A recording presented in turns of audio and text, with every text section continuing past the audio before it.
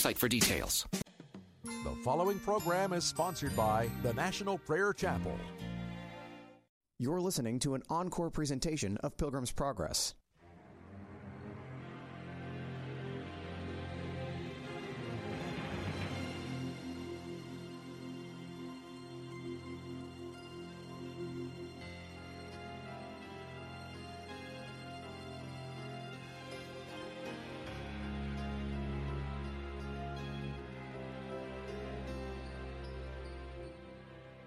Welcome to Pilgrim's Progress. I'm Ray Greenley, pastor of the National Prayer Chapel. I want to share with you today a piece by Andrew Strom, S-T-R-O-M. He's an Australian. He was a part of the prophetic movement in Kansas City for a number of years, and then finally, in utter disgust, turned away from the false teaching of these churches in Kansas City that were involved in this prophetic outreach ministry. It was a false teaching. And so he has a web page now, and I get updates from him. He brings articles from various men teaching the gospel, specifically that of walking righteous before God. I want to bring to you his most recent article entitled, "We've Lost the Gospel." There is no tragedy in the world worse than this: the church losing the gospel. We could have 100 terrorist attacks, or earthquakes, or hurricanes, and it would still not outweigh the tragedy of this one thing. We have lost the gospel. Nothing can compare to this disaster. Nothing. For when you lose the gospel, you lose salvation. People are actually no longer becoming saved. Remember, Paul said that the gospel is the power of God unto salvation. And when people are no longer truly being saved, you also lose the church. For no true gospel equals no true church. Now, people will say that I'm being too drastic. Well, I want to say to you that I'm not being drastic enough. In fact, if I were to shout through 1,000 megaphones directly into your ears, it would not be possible for me to overemphasize just how disastrous and awful and horrific it is that our backslidden Western church has in all intent and purpose lost its gospel. And in doing so, we have lost its very reason for being. We tell everyone that all they need to do is say a little rote prayer, accepting Jesus as their, quote, personal Savior, end quote. Tell me, where is such a thing in Scripture? Does such a thing even come close to existing? Can you recall even one person doing such a thing to become a Christian in all of the Scriptures? Did any of the apostles in Acts ever say to someone, just repeat this little prayer after me, or quietly slip up your hand, no need for anyone to see? Can you remember anyone in Scripture doing anything like this? No, you can't. That's because nobody ever did. It's all a modern fabrication, a complete invention. This is no salvation at all. We act like people can safely forget about conviction of sin and deep repentance and water baptism and getting filled with the Holy Spirit. Just, quote, optional extras, unquote.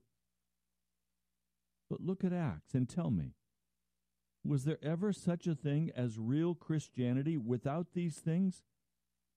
And what about getting clean, a clean conscience, washed in the blood, keeping it clean? Are we ever told how to walk in that today? To actually walk in the washing of the blood of Jesus? To be clean? To be utterly clean? To be every wit clean? It's the most important thing in the world. Where is this in our modern gospel? Where's the transformed life? Where's the freedom from sin? We've lost it all. Our people very rarely repent. They often go for years without baptism, meaning, according to Romans 6, that their old man is not yet dead, and so they simply cannot live a new life in Christ. Read Romans 6 sometime and ask yourself this question: if I have not been baptized, then is my old life buried with Christ or not? Is my old man dead or not? This is why the apostles always baptized people right away. And then we often fail to get people filled with the Spirit straight away, too, let alone walking in the Spirit. Tell me, how are we supposed to have holiness if we've not been filled with the Holy Spirit? Why do you think the apostles always made sure that people became Spirit-filled right away? Most of us do not even preach day one Christianity as it was in the Bible. We've lost the gospel and we don't even know it. We've invented a gospel of convenience, a gospel without the cross, a gospel without holiness or the power to live a Christian life, a gospel that shows no one how to get a clean conscience or how to walk in it. I want to say to you that such a gospel is no gospel at all. And we should be ashamed of ourselves for preaching such a travesty. No wonder today's church is lukewarm. The gospel is the building block upon which everything else is built. Without it, we have nothing, literally nothing. It affects all that we do and all that we are. To lose it is simply the worst disaster imaginable. So how on earth can we get it back? Well, we've spoken about revival many times on this site. But what a lot of people don't realize is that the return of the gospel is the key that brought about the Great Awakening. The gospel being restored and preached in power. The longest lasting revivals always involved the return of the gospel. That is precisely what was happening with the preaching of John Wesley, Charles Finney, Whitefield, and others. It has to happen again today. So revival to me is far more than just a fleeting visitation. It is to be the long-lasting restoration of the true gospel and thus the true church. If we want true Christianity restored today, we must first see the gospel restored. It is the most important key to everything. Oh God, send such a revival. Bring back the gospel. And bring back those who will preach the gospel. Oh God, we cry out to you in the mighty name of Jesus Christ. This was an article on the website www.revivalschool.com by Andrew Storm, or Strom, S-T-R-O-M. He is the moderator of this website. It's from Australia. You could also find this material at johnthebaptisttv.com. He's a good man to be listening to. His heart is a cry for the gospel of Jesus Christ. Now let me be really clear today. The gospel that is the real gospel, the good news gospel, is one that brings absolute confrontation to our sinful way of life. And it makes no allowance for sin, but rather it teaches us that if we continue to walk in the sin, we are going to be cast into the fires of hell. But the good news is there is a way of escape from our sin.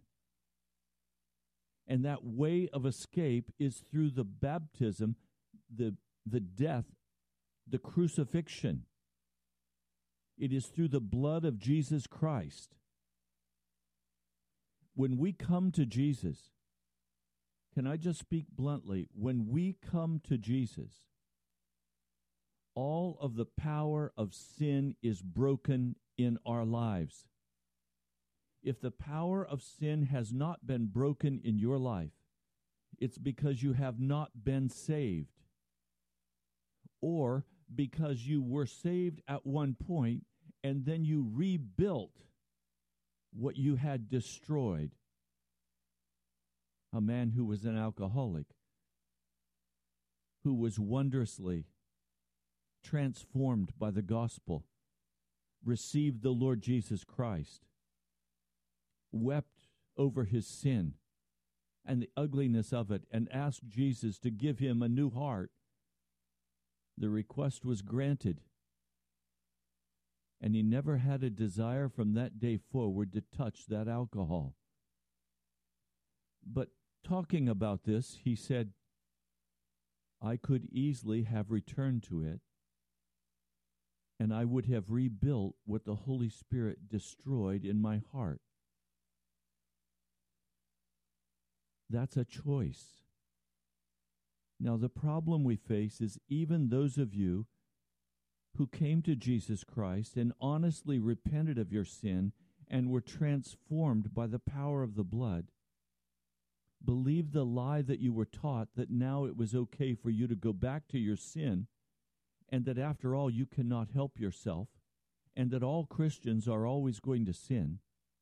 And so you dove right back into that wickedness. Now, I want to tell you one of the ways of this gospel. Every time you rebuild what the Holy Spirit breaks in your life, it becomes harder next time to get free of that bondage. The chains grow heavier. The bondage is more intense. Now, some of you have no clue what I'm talking about because you call yourself a Christian, but you have never been converted. You've never been changed. You have never metamorphosed. You've never been transformed by the blood of Jesus, but you have been inculcated with the culture of the modern church. And so you see the church as a wonderful place for social opportunity. You see it as a place to network for your business. You see it as a place of inspiration and entertainment. It's a pleasant thing to go to church and hear the beautiful music and sing the songs of praise and worship, and you go through that, and it's a most pleasant time for you. Some of you, how do I say this? Some of you do not find it a pleasant experience because you've been hurt in the church, but your life has never been transformed. So you call yourself a Christian, but you don't even attend a church. You're not even a part of the body of Christ, but you still call yourself a Christian. And I want to say just a word. No true Christian will be separate from the real body of Christ, because Jesus will order your steps and take you to a real church. If you will wait on him, he has people hidden away in many different places that are earnestly seeking his face.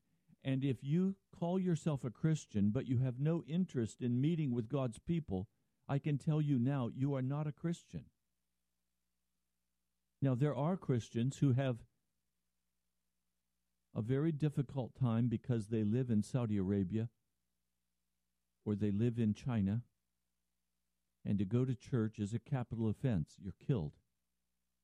But I want to tell you, in China, Saudi Arabia, they still gather in secret.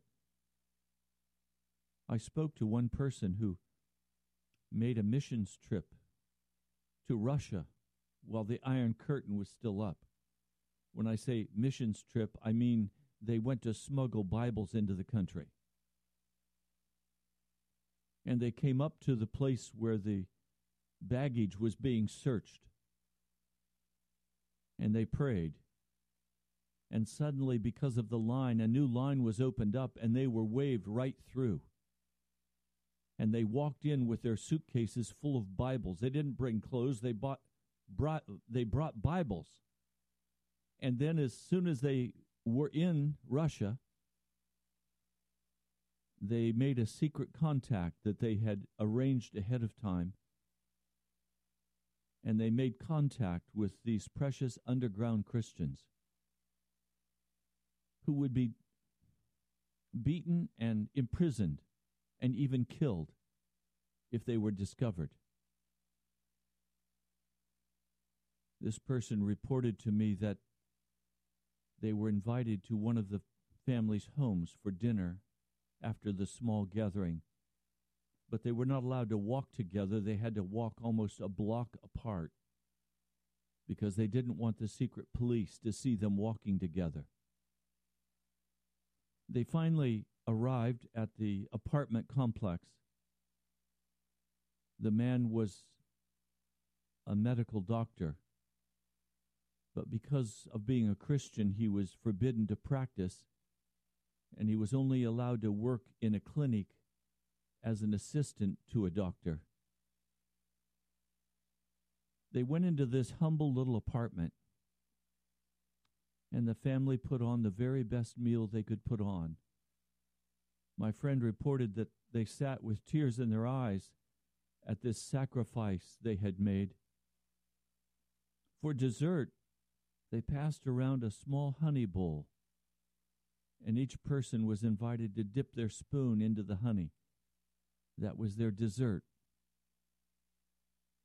As the meal was finished, the doctor turned to my friend and said, "Oh, how I wish I could be in America, because you're free to worship God in America." My friend turned with tears to this medical doctor and said, "Sir, we're free to worship in America, but we've lost the gospel. You, sir, are the one who is privileged because you have the real gospel and you serve Jesus. In America, everyone is ashamed of the real gospel of Jesus." He was absolutely unable to understand what my friend was saying to him. He could not imagine that a people would give up the real gospel. My friend said to him, "Sir, you have the chains of bondage that make your life very difficult. We have the chains of luxury that also makes the gospel very difficult." He could not understand what she was saying.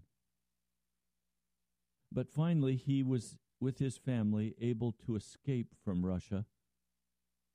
They met this family at the airport. And one of the first things he wanted to do was visit a grocery store. So they took him to a grocery store so he could buy a few things because he didn't want to not be contributing to the food for this family. So he went into the grocery store. They walked in with him, and he stood there just absolutely overwhelmed. He said, "I've never seen so much food in my life. I have no idea how to even begin to find the simple things I wanted to purchase." And he said, "I think we best go." He could not stand to be in that grocery store. We live in the chains of luxury today. And in the chains of luxury, we have cheapened the gospel of Jesus until today it has almost no meaning. The gospel literally means that I am transformed, that I no longer serve the gods of this culture. I am freed from the power of sin. And let me be very plain with you. If you have not been freed from the power of sin, you are not saved. And you will, at the judgment, be cast into outer darkness, into the fires of hell, because you still walk in your sin. Now let's be clear about what sin is and what it is not. Sin is not immaturity. Sin is not human frailty. Sin is deliberate rebellion against God. It is choosing the way of darkness. It is choosing to cherish bitterness and anger. It is choosing to lie and steal and cheat. It is choosing to be sexually irresponsible. It is choosing to live like the world lives. It is denying Jesus Christ. If you are doing these things, you may call yourself a Christian, but in fact, from heaven's viewpoint, you are not a Christian. If you were at one time, you have now backslidden. The gospel is good news. It is the news that you have been set free of your sin. It is not that you can continue sinning and be saved. That is not the gospel. That is the modern gospel of the American and the Western church, and it's a lie. I want to walk with you through some passages of Scripture that you would know that what I am saying to you is not simply Andrew Strom's or my interpretation of the Scripture. In Romans, the 6th chapter, it begins by, what shall we say then? Shall we go on sinning so that grace may increase? By no means. We died to sin. How can we live in it any longer? Or don't you know that all of us who were baptized into Christ Jesus were baptized into his death? Now, please understand what I'm saying. It is not an easy, quick experience to be baptized into the death of Jesus Christ. Jesus was without sin, and yet in that Garden of Gethsemane, he agonized. He sweat blood. Why? Because he did not want to be crucified.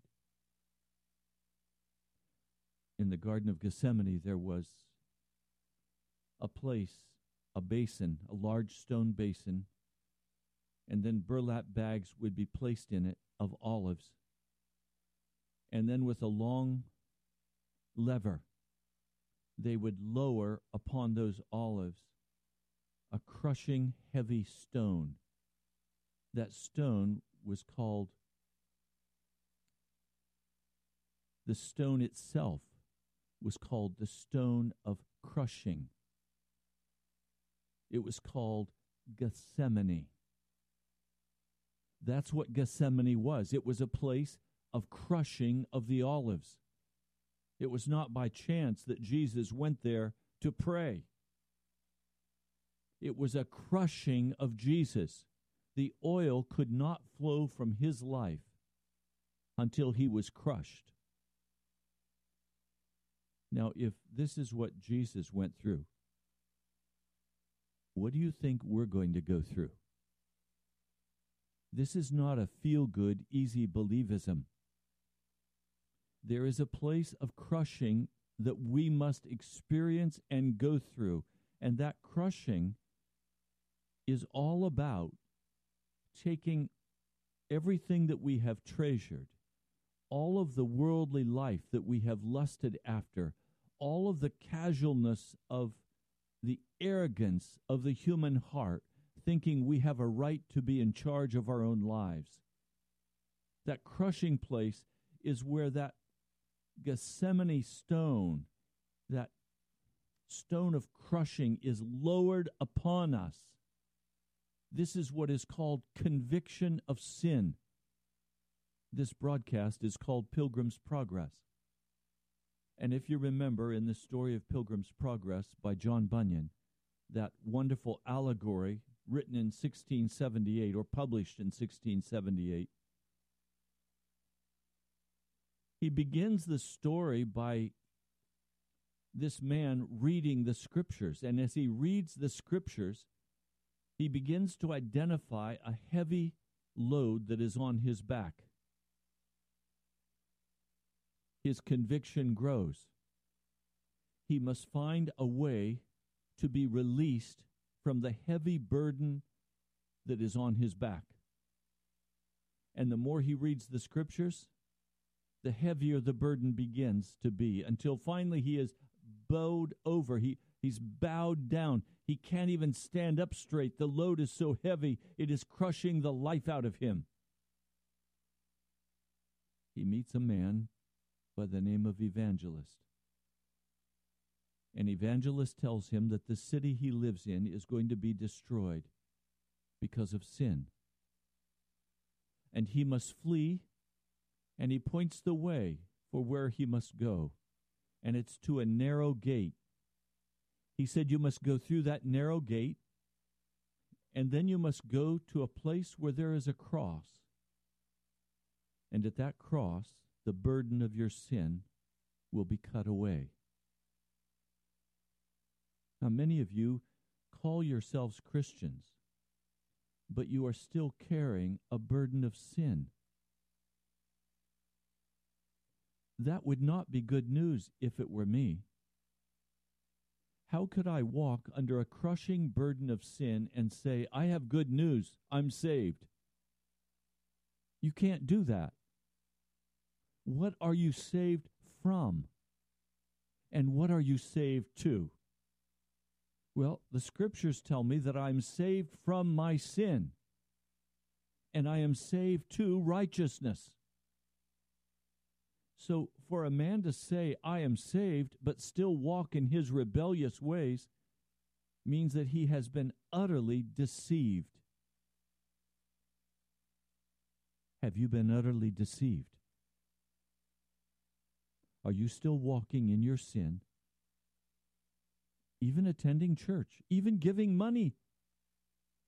You have religion, but you don't have salvation. Did you know there's a difference between religion and salvation? They're not the same thing.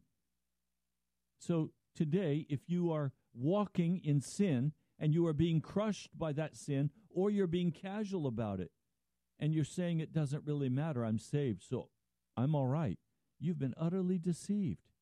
That's simply not true. I'm not walking in sin today. I'm walking clean before God. Rebellion is not in my heart. I am at peace in my heart with Jesus, and I have the joy of salvation in my spirit, and I'm walking in that joy, in that gladness of heart, even as I'm serving the Lord Jesus by coming here and speaking to you about these issues. I'm trying to say I have received the good news that I've been released from my sin, and I have peace and joy in my heart. I want that for you. I don't want you to walk in condemnation. I don't want you to walk in a false sense of security. I want you to walk in freedom. Somebody says, but Pastor, wait a minute. Have you loved perfectly today? No, I haven't. No, I haven't. Well, then you've sinned. Wrong. I'm immature, but I am growing up in Jesus. To be perfect in the Scripture means, first, there are several words used for perfect, but the primary one means to be mature, to be complete. It says that Jesus learned through suffering to be perfect. And when he was perfect, he made intercession for men. He died on the cross. Jesus was being matured in the Garden of Eden. He was not mature when he went into that garden, and so he cried out to God and said, take this cup from me if possible, Father, but your will be done. That is not a mature prayer. Jesus was immature, but in the garden, the final gift of maturity was granted to him. And the scriptures say he was perfect, he was mature. But Jesus was always completely without sin.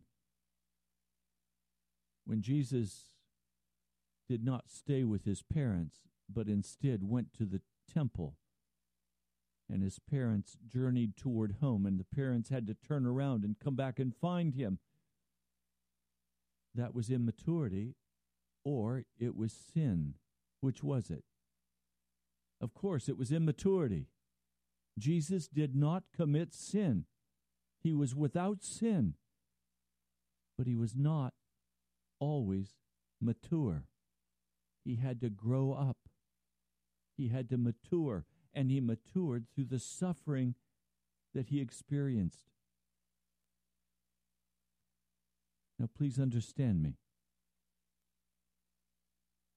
The good news of the gospel of Jesus Christ is that you no longer have to sin. Let me read this passage for you. This is Romans 6, verse 14. For sin shall not be your master, because you are not under law, but under grace. Now, please let me give you a meaning for this passage. He says, sin shall not be your master because you're not under law. The law did not also give you the authority or the power to not sin. It simply told you what was expected of you. And of course, we very quickly see in the scriptures and have experienced in our own lives that the law makes no man righteous. For no man can keep the law. There is no authority granted in the law for the keeping of the law. It is simply a statement of what God expects. But then it says we are not under the law, but we are under grace. Grace is not a blanket that covers over sin. Grace gives us the power to say no to unrighteousness. So we're not under sin because grace has come and it has given us the authority and the power to say no to sin. That is, for a man or woman who has been crushed. The old man of sin has been done away with. We have been transformed into the likeness of Jesus. That person is under grace. Grace gives the power to not sin. Titus, the Apostle Paul says, grace teaches us to say no to ungodliness. But it's more than teaching us, it's also enabling us. No temptation has come but what God has given to us, a way of deliverance. So we do not have to walk in sin. And you cannot be saved and walk in your sin. You will be lost.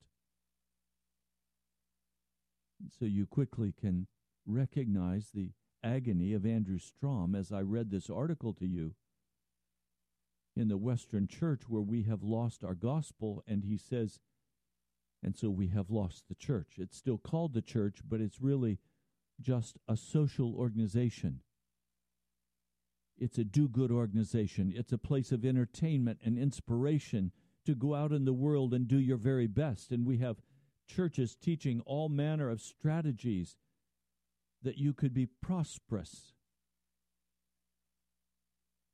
It's very interesting to me that in Babylon, in Babylonian theology, in the teachings of the occultism of Babylon, the number 666 stands for the sun. Think about that for a moment. The sun also represents prosperity. It was not by accident that when the tabernacle was built for the children of Israel, when you were coming into the tabernacle, the sun was rising at your back. In other words, symbolically, the Old Testament tabernacle was saying, if you are going to worship the God of heaven, you are going to have to turn your back on the sun. Do you make the connection? The man of sin who is coming at the end of time is identified by the number 666. The mark of the beast is 666. Some of you think that that's a number that will be put on your forehead without understanding that it's a number that stands for prosperity. America is Babylon, I believe. And I believe that we worship prosperity in this nation. And those who wish to just be survivors, as the Antichrist power arises and tyranny increasingly grows in America, many of you will simply choose to be survivors, and you will take the number because you cannot buy or sell without taking the number. And you will rationalize that you are saved in spite of your sin, that you have received Jesus Christ as your Lord and Savior. Remember, there was a great delusion that would come over the people of God. That delusion is that you can walk in your sin and you're still saved. That delusion is 666. You can have the prosperity of the world. You can walk like the world. You can act like the world. It's all about becoming prosperous. And so you have men like T.D. Jakes, Creflo Dollar, and many other men who come preaching a gospel of 666. And God's people are totally clueless. Why? Because a delusion is already coming over God's people as false pastors come and teach the delusion of prosperity of 666. And so many of you will choose to be survivors. When you see that you can't feed your family, when you see that you can't buy or sell, that you may starve to death, you're going to very quickly say, I want the prosperity. Many of you are already selling out for this. You're already buying into the whole prosperity move. The purpose-driven church is simply another demonic writing that highlights not the purpose of the church, but the purpose of the devil in seeing that you become all that you can be. That's the same thing that Eve was told by the devil in the Garden of Eden. Look, eat from this tree of 666, and you can have everything. You can determine what is right and wrong. You will live forever. You will never die. And today I hear Christians teaching that we're immortal, that we never die. Wrong. We were not created immortal. Immortality will be given to the people of God when the last trump sounds, when we put off this body of flesh and are given the heavenly body. Please, do you understand what I'm saying to you today? We cannot worship the Babylonian number of 666, which stands for the sun and for prosperity, and believe that Jesus is going to save us. He saves us from our sin, not into our sin. He saves us from our sin. And so there's a very casual, laid-back attitude. Many of you listening to this broadcast think that you can just listen and be inspired a little bit. Some of you get very angry about what you hear, and then you come back and you listen again. I pray that today it's made plain enough for you that you understand that the gospel is good news, and the gospel of Jesus Christ will set you free. It will release you from every bondage of sin. And you no longer will walk in that sin. You'll no longer lie. You'll no longer cheat. You'll no longer be filled with malice and bitterness. Nothing grieves my heart quite as much as to see someone come to the National Prayer Chapel and then become engaged in some wicked and desperate struggle with a brother or a sister, a husband or a wife. It is gross sin against the Almighty God. Why not prefer one another before ourselves? Why not give up our rights and keep the peace? Why grab for what we want? I only want what is given to me by the hand of Jesus. And what is given to me by the hand of Jesus cannot be taken away from me. I made a covenant with Jesus. I made a covenant in prayer, and I said, Lord, I will only receive from your hand what you choose to give me. I will not reach out and grab anything for myself. I won't reach out and grab food or clothes or cars or houses. I will only receive from your hand what you choose to give me. And with what you choose to give me, I will purchase what you tell me to purchase. I will go where you tell me to go, and I will speak what you give me to speak. Is that your heart cry? Is that where you stand today? Have you grown cold of heart or lukewarm? Have you lost your first love? Or are you on fire for Jesus, sold out? Have you compromised with the world and you're walking in sin and still imagining that you're saved?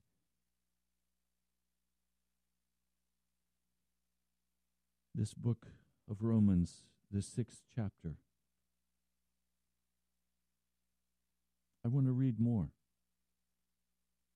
Verse 7, anyone who has died has been freed from sin.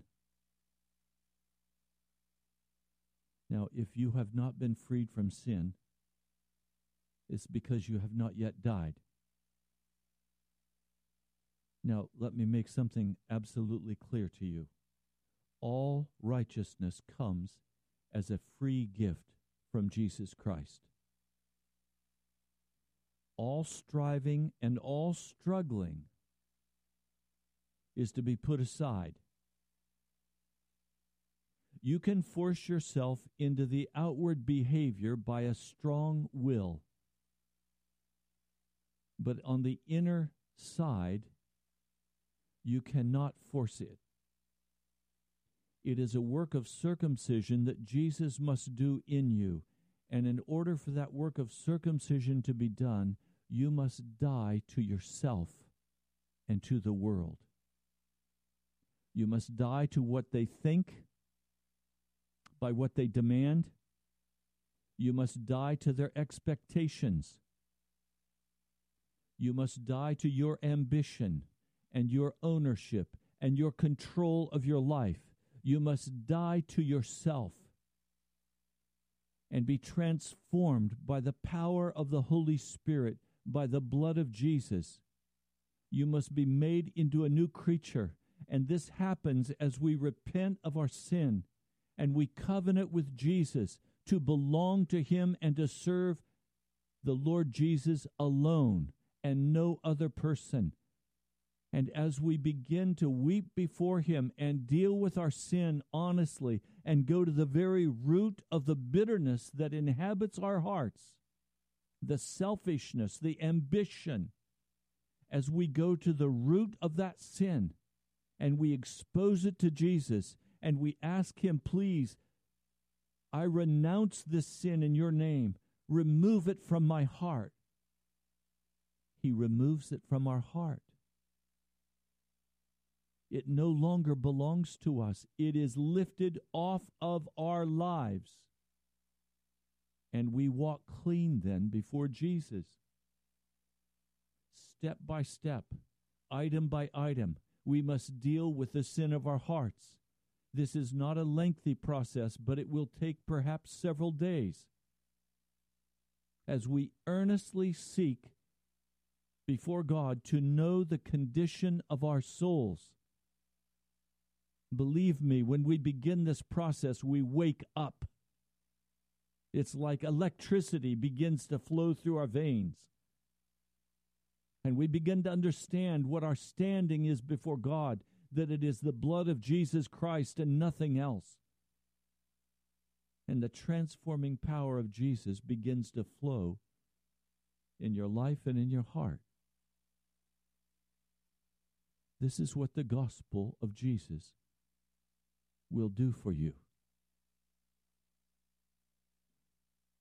I'm Ray Greenley. You're listening to Pilgrim's Progress. I pastor the National Prayer Chapel in Woodbridge, Virginia. If you're interested in knowing Jesus, and if you're interested in beginning to experience this process of crushing and conversion and conviction and being restored and walking new into the gospel of Jesus Christ, then come and worship with us. You will find the preaching piercing and convicting. And you will find the good news of the gospel there. You will find men and women filled with the joy of the Lord as they walk victoriously before Jesus. We meet at the All Saints Anglican Church in Woodbridge, Virginia, 22192. Now, I know some of you have said, Pastor, I'd like to come visit, but you haven't. I know why. You're too comfortable. You say it's an inconvenience to drive there. Get over it. Is your soul's salvation too much of an inconvenience for you? Isn't it time for you to get serious with Jesus and stop going if you're simply attending a prosperity church? Run. Run. If you're attending a church where there's no conviction of sin, run.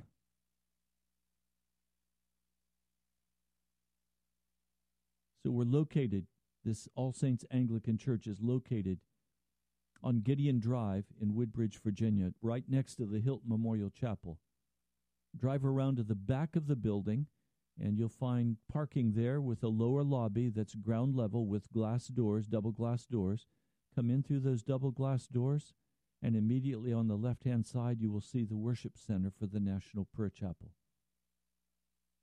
I invite you to come. We meet 12 o'clock on Sunday, 12 noon.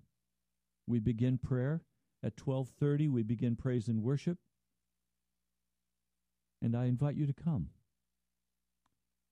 If you want to be serious about Jesus, come.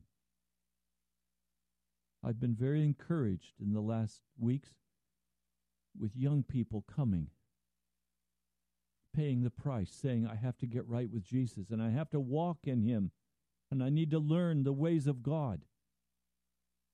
It's been very encouraging from my heart. Now, I also want to give you our mailing address. It's the National Prayer Chapel, Post Office Box 2346, Woodbridge, Virginia, 22195. That again, the National Prayer Chapel, Post Office Box 2346, Woodbridge, Virginia, 22195.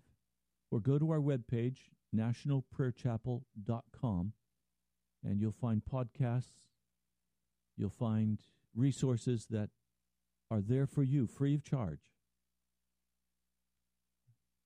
My concern is that you walk in the gospel of Jesus, that you receive the good news, that the old man be utterly crushed in your life, the old flesh utterly crushed, and that you walk in the newness of Jesus, walking clean before Him, filled by the Holy Spirit, baptized, and we're planning a baptism very soon.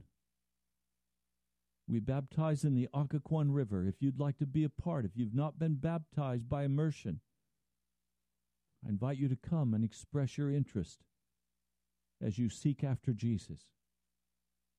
Now let me pray for you. Lord Jesus, I come very sober because I recognize that many who are listening to this broadcast today are still walking in their sin. They've believed the modern American lie that everybody sins, and so it's okay. But Lord, that's not what you taught. You told the woman who was caught in adultery, go and sin no more. Go and leave your life of sin. Lord, I pray that you'll increase the conviction in the heart of every man and woman until it becomes a crushing burden on their heart that they must get clean before you. And Lord, don't let them turn aside to the television or the internet or the video games or the entertainment of our world and have their conscience seared again after you have opened for them today the truth that if they're walking in their sin, they're lost. Lord, don't let them just blow this away by salving their conscience with the things of darkness. Lord, I plead for each person who's listened to this broadcast. And Lord, I thank you for each person who's walking clean today before you, walking in victory. Would you bless them with a special blessing of your Holy Spirit? Would you encourage them in the walk and strengthen them in their walk with you, Jesus? Cause their heart to be lifted up and rejoice. Cause there to be no discouragement or fear in their heart, but cause them to stand by faith and believe your word, that you are who you say you are, and that you are going to bring us victoriously through to the promised land. Lord, I just plead with you today. Have your way in America. Have your way in this city, Jesus. No longer allow this city to walk in its casual indifference and scorn of you, Jesus, but bring whatever you must bring in order to turn the heart of people back to you. I pray in your holy name. Amen. I'm Pastor Ray Greenley from the National Prayer Chapel. God bless you. I'll talk to you soon. Present you blameless before the presence of his glory with great joy. With great joy. Now unto him who is able to keep you from falling and to present you blameless before the presence of his glory with great joy. With great joy. To the only God our Savior, through Jesus Christ our Lord. To the only God our Savior, through Jesus Christ our Lord, be glory and majesty, dominion